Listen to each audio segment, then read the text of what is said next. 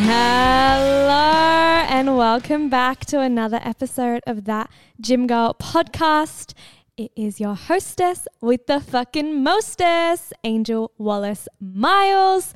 Hi, how are you? I am so excited that you are here with me. Oh my goodness, girls. When I tell you these last few days have been the most interesting, challenging, oh my goodness, I can't even think of another adjective, but they have really tested your home, girl. I have been through the trenches, finishing some of my final uni exams. And to think, I come home after my final exam yesterday and I am just morbidly ill and sick. And what was supposed to be uploaded yesterday is today's episode, which I just could not get out of my bed to even upload the podcast. Oh my God. But I knew I had to get it to you today. So I'm putting my sickness on hold for just a few minutes as I chat with you about today's episode. And today's episode is truly going to be life-changing. And I don't say that lightly. We have Dr. Emilia Thompson on. Yes, fucking Dr. PhD. Oh my goodness, she is a wealth of knowledge when it comes to nutrition and food and exercise and health and really what it means to build a holistic, healthy fitness journey. And so you hear all of these things, you know, if you want to get your dream body, you need to eat X amount of food and you need to have a very strict diet and a very strict nutrition and da. But you don't ever hear about the term relationship with food. And I think in the bodybuilding world, in the gym world, in the fitness culture world, a relationship with food can be very, very, very underwhelmed or underestimated and really not given the credit it deserves, because there are so many people, I know you sis listening, where your relationship with food can be challenged, whether it's you experience binge eating or maybe you've experienced an eating disorder in the past, or maybe you have restricted yourself really, really badly in the past, or maybe it's the present, or maybe one day it might just happen in the future for you, unfortunately. I really hope that this episode serves as a little bit of insight and a little bit of a golden nugget that you can use and come back to when you're feeling not yourself. So I really challenge Emilia in this episode and I say to her, look, I get you're a doctor, I get you know your shit, but I need you to break down all of these big topics like binge eating and eating disorders and mindfulness with food and, you know, what the fuck do I even eat? All of these different things, and I need you to break them down in a way that we can understand. And that is exactly what she's done today. I am so excited for you to listen to this episode. I'm going to stop rambling. If you like this episode, please share it on your story, tag at That Gym Girl podcast at Angel Wallace Smiles. And if you're feeling extra generous, give us a follow or a cheeky 5-star review on whatever platform that you're listening to this. Okay, I'm going to let you go. Enjoy the episode. Bye. Love you. Welcome back to another episode of That Gym Girl. I am so excited because I am not alone today. I am joined by somebody who is, I guess, across the pond. I don't even know if that's the right terminology, but we are virtually Zooming. I am actually here with Dr. Emilia Thompson. Hello, how are you today? Hello, thank you so much for having me. I am well, thank you. How are you? I'm really good, actually. It is nearly my bedtime. I often say that when I do Zoom interviews with guests who are overseas because I feel like the time difference is always a bit bizarre, but I'm really good. I've had a full day and I'm actually just really excited to chat about food with you. I mean, I feel like it's just your expertise. Now, before this episode would have started, I would have rambled on about who you are, your qualifications, all your knowledge, but I really want to know, Emilia, how would you describe yourself? Oh my gosh, hard question, which is awful to say. That's a hard question. I would describe myself as someone that's just trying to help people improve their relationships with food and themselves in some way, shape, or form, whether that be through one-to-one work or supporting. I support a lot of personal trainers who support their clients to do the same thing. Really, I am someone who's just trying to help people find peace in their lives, and I use food and often business as the thread at which I can pull at that allows us to find peace in other parts of our lives. So I'm a nutritionist by trade, scientist. I have a PhD in physiology, but realistically now my practice is very holistic. It incorporates, like you said, I love food. It incorporates the joy of food. It incorporates some psychology, some spirituality, training, and the nutrition side of it. It's a very holistic approach. Yeah, I really appreciate the holistic point of view. I've actually got a question that's just kind of popped into my mind, and it's a little bit off the script. But when you were studying, right, I feel like a lot of, listeners might be uni students or people in high school maybe, and you think that there's the black and there's the white, and there's what you know, and then there's what you don't know, or there's yes and no. And that's often the mindset I get into. I look at medicine or I look at science and I think there's a standard answer. Did you ever have that mindset, and how did you actually understand to go, oh, actually, I can look into spirituality and that doesn't make me less of a scientist or make me less of a logical thinker? That's a great question, because yes, I definitely did. So, for reference, I did 4-year undergrad in science, a 1-year master's in science, a 3.5-year PhD in science, and then I taught at university in science. So my background is hardcore science. And so for me, I would roll my eyes at anything that was spiritual or religious. I respect other people who who practice things and have faith. But for me, I could never understand how it would fit within my life at all. And I couldn't hold space for it. I think part of that is because as scientists, we are kind of indoctrinated into that world of black and white thinking of things are right or wrong, evidenced or not. But I think another part of it was this need for control and certainty in my life. A lot of us like black and white thinking because it makes us feel safer, because it makes us feel like things are kind of known and controlled. And realistically, it wasn't really until I got into my 30s, and I'm now 37, where I discovered mindfulness and meditation. And that was through my own journey of my own relationship with food, where I was looking at the science, and the science was saying, well, mindfulness practice might be helpful. And I thought, oh, okay, I'll try this. And so I entered that world from a very evidence-based stance. And as I entered it, I then started to feel the benefits for myself of mindfulness practice and self-compassion, and the stuff that I would have in the past, definitely called airy-fairy, that colourful, not black and white thinking. And then, the more you delve into the research behind these things, the more you see, oh, actually, black and white thinking is a really unhelpful way of thinking for our overall health. And having faith in something bigger than ourselves is actually supportive of our health. And so I definitely initially used science to kind of almost be a driving force to why these things were okay. But I always felt a little bit nervous about talking about it initially when I was a very evidence-based. And when I first started talking about nutrition, all my friends in the world of nutrition were very evidence-based and hardcore science, and I was the airy-fairy one, and I was always a little bit unsure about it. Whereas now, I'm happy to just go forth and talk about it all the time. Yeah. Oh, that's so intriguing. This actually relates so much to a kind of scenario that I'm going to bring into your world, because basically today I'm totally just taking Emilia on this wild journey. She doesn't know what's coming, by the way, guys. Basically, Emilia, you and I, we're about to go on this mission. And our mission is that we want to help one woman listening to begin to heal her relationship with food. And I really want to preface on the begin, because, we're not going to cure anyone. That's not the point of this. This is just us trying to create that snowball effect for somebody. And it's really interesting that you discuss, mindfulness practices and spirituality and because a lot of the questions I get are around, trust around food.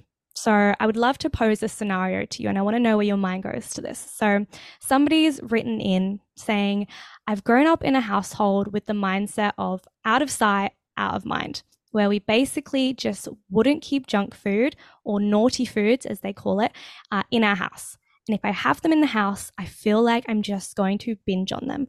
And I really thought, out of all of the scenarios I'm looking at now, that one came to mind as you were just chatting about binge eating and mindfulness and holistic approaches and And I'm thinking, where does your mind go when you see a woman chatting about this? I think great question. And this is quite a common situation, for people that have grown up in that type of household where certain foods were demonized, whether that was, you know, out of the house, these are junk foods, you can't have these, or maybe it was a parent who was dieting who said that, you know, they couldn't have these things. A lot of us have taken on this understanding of where we can't trust ourselves around these foods. And the problem with that is that when we do allow ourselves to have these foods, we do tend to overeat on them, and that confirms to us that we can't trust ourselves. So we have this belief that we've had since we were young, and then we take an action to try and counteract that belief, but without the understanding of what we're doing. So then we end up overeating, and it confirms us, and we say, no, do you know what, we can't have these in our house. And you know, short term, that might be okay. You know, for the next year, you might not come face to face with, let's try and think of an example. For me, cinnamon buns. I used to overeat on cinnamon buns when I was younger a lot. Now I just absolutely love them. So we don't have them in Australia. We really don't have a lot of cinnamon buns. Like, I didn't know about it until I went to Canada. Well, never feel like that's a poor reference point, but they're delicious. Okay, they you can are have really whatever delicious. you want. And you know, if you could probably live for a year without ever seeing a cinnamon bun, especially if you're in Australia, you could probably go your entire life, right? let's pick your donuts or something else, right? But ultimately, you can't go for your whole life without not having these foods. And it's probably not just one food. It's probably a collection of foods. It's probably more ultra processed foods, or foods that are higher in fat or sugar. Usually these types of foods. It's impossible to escape these foods. And so what's going to happen is you've created what we call this abstinence violation effect. What that really means is it's like the big red button effect.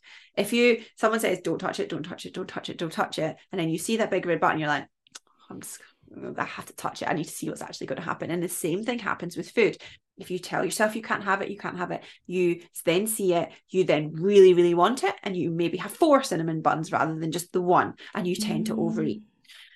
So this is really common, and the easiest thing to do that you might think in your head is, I'm just not going to keep it in the house, but it's not a long-term strategy, like I said. And if this were somebody that I was working with, or somebody that can do this at home, it's really about starting to develop your trust with those foods again. And not saying I'm going to buy a 4-pack of cinnamon buns and leave them in my house, but maybe you're going to buy one and you're going to allow yourself to have it. But when you have it, it's going to be quite specific. So you're not going to wait. You're not going to restrict your calories all day because you know you're going to have this calorie dense cinnamon bun. It's the worst thing you can do. You're going to say, right, I'm going to have all of my regular meals. I'm going to make sure I'm satisfied and make sure that I'm not super hungry, because I want to sit down and I want to enjoy this food because it's delicious, not because I'm starving. So maybe you do this after lunch, you're working at home or you're studying, and you have your lunch and you say, right, okay, I'm satisfied now. I really want that cinnamon bun, that one cinnamon bun that I bought for myself. So you're going to go down to your kitchen and you're going to date yourself. You're going to romanticize it. You're going to think, this is this delicious thing in front of me. You're going to heat it up. You're going to sit down at your table and you're just going to pay attention to it. And this is what we call practicing some mindful eating. So you're going to smell it. You're going to look at it. You're going to maybe taste a little bit by smelling it. You're really going to envisage what's actually in front of you. Look at that. And before you even eat, you're going to just take some deep round breaths. So often when we've restricted for a while, we've not had a certain food for a while, when we allow ourselves that food, we feel a bit anxious around it. And some people who maybe overeat know this feeling of when they overeat, you feel a little bit out of your body. You feel almost like you can't control what you're doing and you get quite anxious about it. So rather than getting into that state, you want to try and self-regulate. And the best way to do that is just to take some breaths. So you can do 4 breaths in, 4 seconds breath in, 6 seconds breath out. And the longer exhale helps to regulate our nervous system. So we start to feel a bit calmer, soother. Okay, now we're ready to eat the cinnamon bun.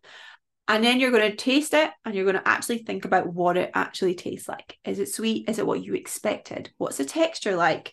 What does it feel like at different parts of your mouth? And you could take an hour to eat the cinnamon bun, but let's be honest, no one's got time for that. But you're just going to think about how it actually tastes and you're going to pay attention to it. You're not going to be scrolling on your phone at the same time or watching TV. You're going to sit with the cinnamon bun and you're going to eat it, and you can check in with your hunger throughout if you want to do that. Like, how is this feeling in my belly? Do I feel more satiated? Do I feel really hungry as time goes on? And then you're going to probably finish it the first time. And then you're going to say, okay, I'll have a hot cup of tea now and I'm going to go back to my work. I've got this deadline that I need to do. I'm going to step away from the kitchen and go back to my work, and set yourself a timer on your phone for 45 minutes and focus on what you're doing. Mm-hmm. And then, because often afterwards is when we start to think, oh, I've had one, and we have this habit loop in our brain of saying, okay, now you need to have more, now you need to have more. And so for us, it's like, okay, let's distract ourselves in that moment. Or maybe you go for a walk with your friends, but you do something that encourages you to get out of that situation, so you're not constantly thinking about what it is that what you're not eating. And you can do that once and give yourself the evidence that you've done this. What you will often find when people do this is that they'll do it a couple of times, and the first few times they might eat more than they planned, or they might be overly full. Sometimes people might eat a little bit more. They might do 45 minutes and then they'll go and eat some biscuits that they've got in their cupboard, for example. But over time, the novelty of this food will begin to wear off, and the trust that you have in yourself to do this will build up. This is not like a quick fix, one weekend, everything's quote, quote, solved. But you can start to do this and develop your trust, and this can then be transferred into other foods. And so you can do the same thing. But the problem is often when we do have these foods, it's when we're restrictive, it's when we're hungry, and we already almost plan to overeat. So we have a lot of it in abundance. We do it on our own because we feel ashamed, because we know what's going to happen. So it's trying about, counterbalancing all of those things. And then on top of that, showing yourself compassion if you do overeat. You're relearning to trust your hunger and your fullness. You're relearning your relationship with food. It's totally normal to overeat sometimes.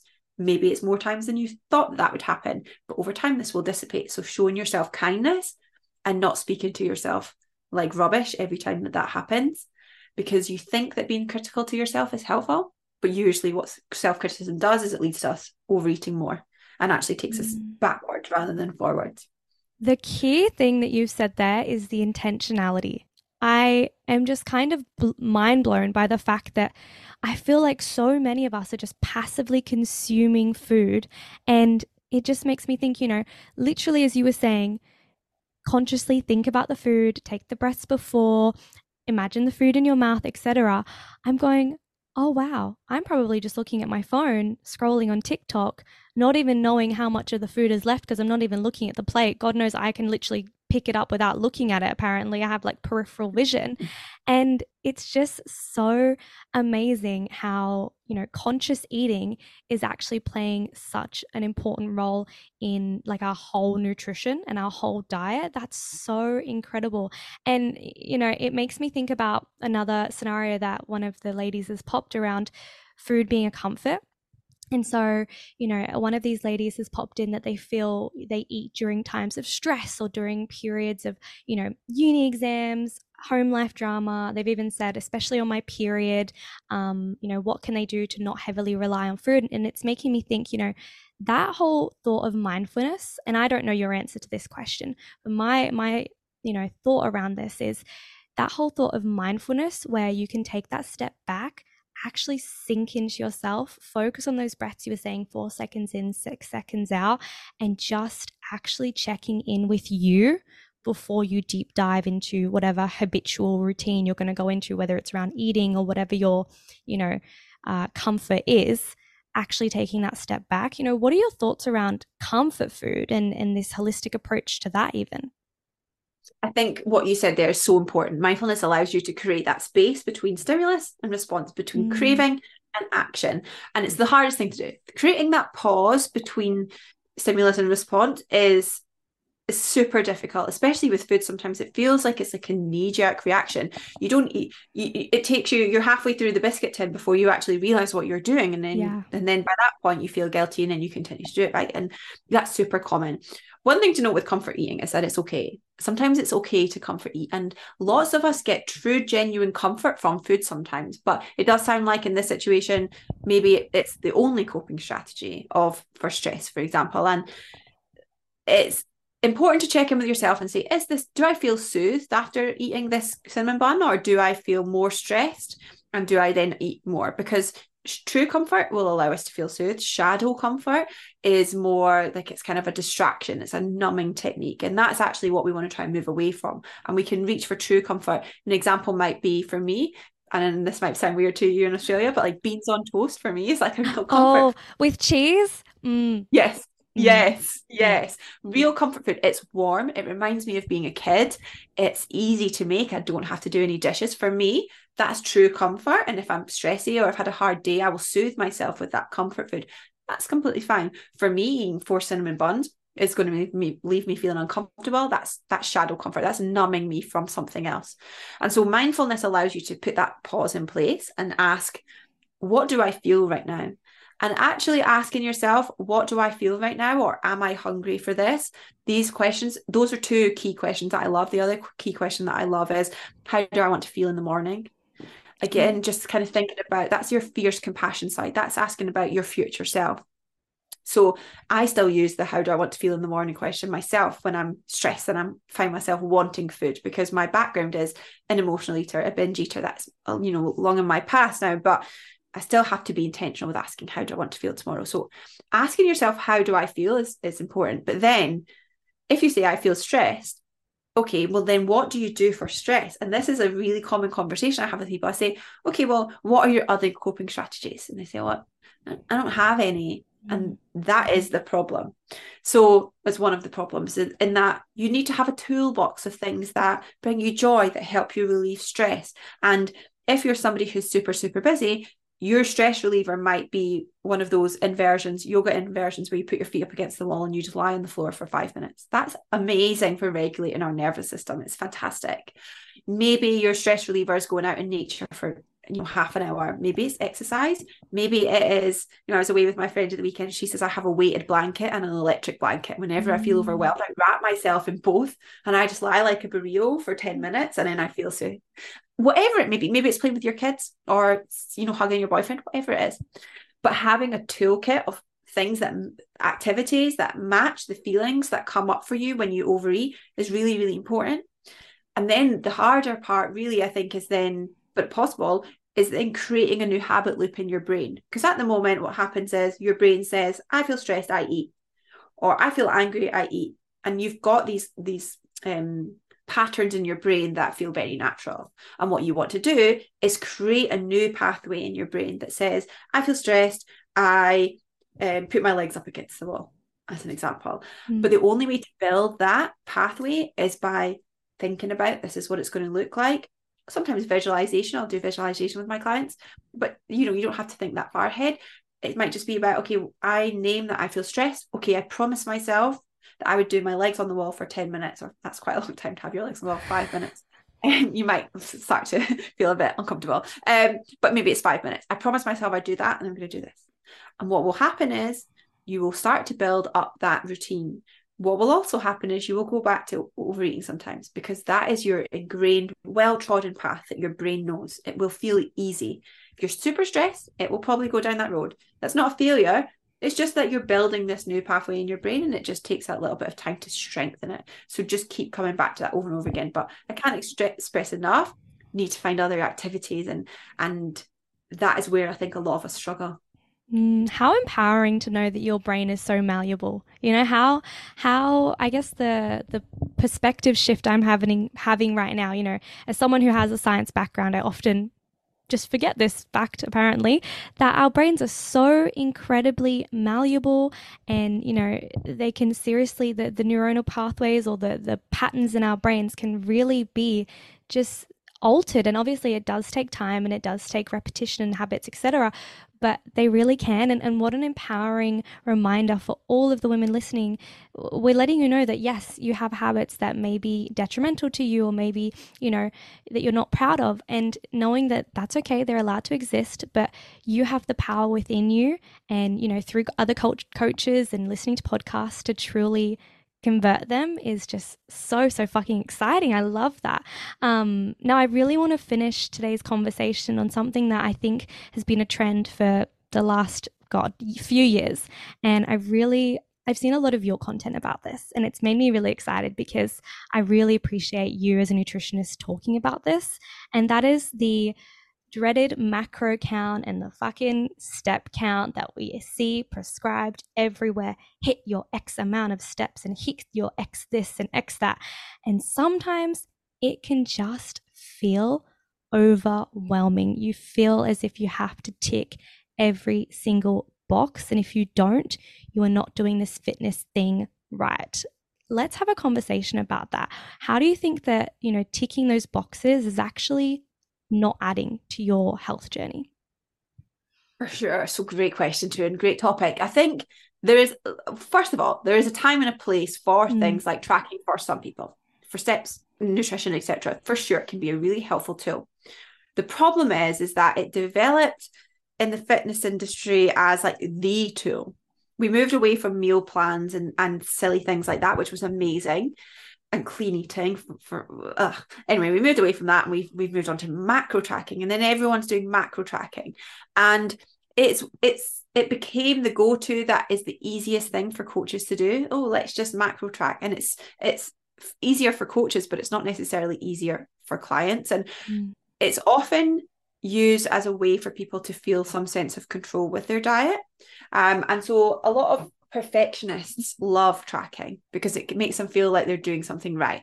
And so tracking becomes like this kind of all or nothing way of tracking our nutrition. So if we overeat or we go beyond our targets, we feel a lot of guilt and shame, and then we try and restrict to try and balance it out, and it can become very, very obsessive.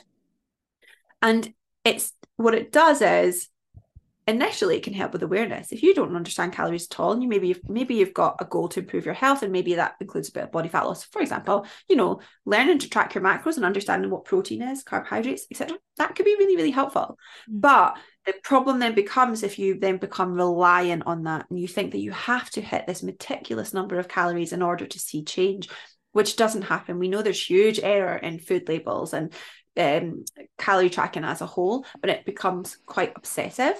And realistically, once you know the calories that are in food, you don't need to track them to know how many calories roughly you're eating. But you lose all trust in yourself, and you put it all into this external app. And so if you're someone who's been tracking for 2 years, 3 years, I know people that have tracked for way longer than that, and they say, I don't trust myself, so I need to track. And it's like, when do you think you're going to develop this trust? Or do you think you're going to track all the way into your 80s and 90s? Because eventually I would hope that you want to stop that. And tracking is associated with more disordered eating habits and less positive body image and things like that. But often people who have these struggles will turn to tracking in the first place to try and fix that.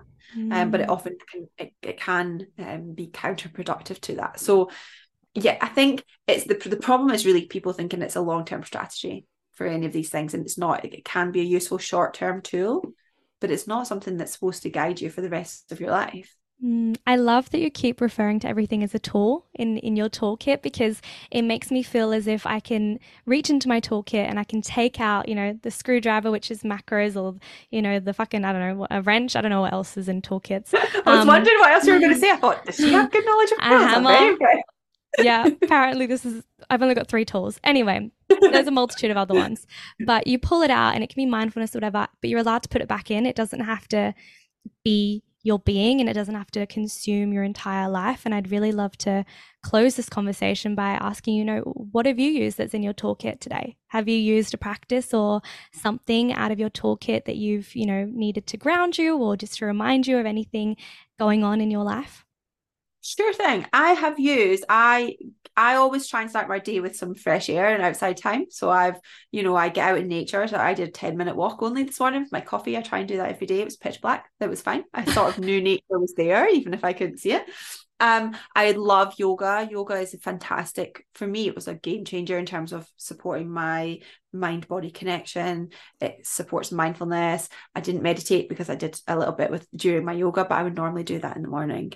And one thing that for me that I always kept consistent regardless of anything else is my regularity in terms of my nutrition. I eat really regularly because for me, with a background of disordered eating and binge eating, food regularity is number one. It's if that starts to slip, that's when other things can start to slip. So it's very difficult to stop emotionally eating, or to stop binge eating, or to stop being preoccupied by food if you're hungry. It just doesn't, the two things are very counterproductive. So I will always eat regularly so I can do all of my mindfulness practices, but I also need to make sure that my body is well fueled, especially if I'm doing podcasts and things. If we're talking about cinnamon buns, I don't want to be sitting here thinking I'm absolutely starving. I need a cinnamon bun like that. So those are my key tools. It's only, I think, 2:00 for me in the afternoon. So those are the key ones that I've used today so far. Yes. I used the one where I went outside for a walk this morning. Unfortunately, I have to say, it was very sunny and it was by the beach. So I'm very sorry. It's fine. I love the British winter. It's fine. Honestly, I did 4 months in the UK, or like Europe, but predominantly UK because my family's from there. This past year in winter. Oh God, girl. Oh God. I It's not good, is it? respect it. It's intense. It's definitely different to what I'm used to. And I can see, you know, my grandma talks about seasonal depression and things like that. It does really change your mood. So yeah, definitely a lot of respect to my British listeners and to yourself. The weather makes a huge difference. Thanks. There's no such thing as bad weather, only bad clothing. That's what my mum always said. That is true. Big fluffy scarves and a good coat is always the way. Exactly. Yeah. Exactly. Well, this concludes and circles up our episode today. Honestly, I know it's been a quickie, but it has been so just full of conversation and diversity. And I feel like, you know, everyone's going to get something out of this. And I hope that you, Amelia, have gotten something, and I've definitely gotten something out of this. So thank you so much for coming on. And I genuinely appreciate your time so much. And if people want to find you, I would say Instagram's the best place. I'll pop all the deets down below. Would you say that's the best place to start? Yes, get on my Instagram. I also have lots of free resources if you want them, and articles and stuff on my website. So that's just emilia.fitness. So you can get loads of free downloads on, you know, your relationship with food, journaling prompts, things like that. Girls, get on that shit because I love free things. And coming from an expert and it's free, like, aren't those the two best words you're ever going to hear? Like, yes, okay, that will be in the show notes. Absolutely get a hold of that. I hope you have a fabulous day, and please go do something for yourself. Go into your toolbox, pick out the tool that you want to use for today, even if it's just one thing, and follow through. Okay, bye.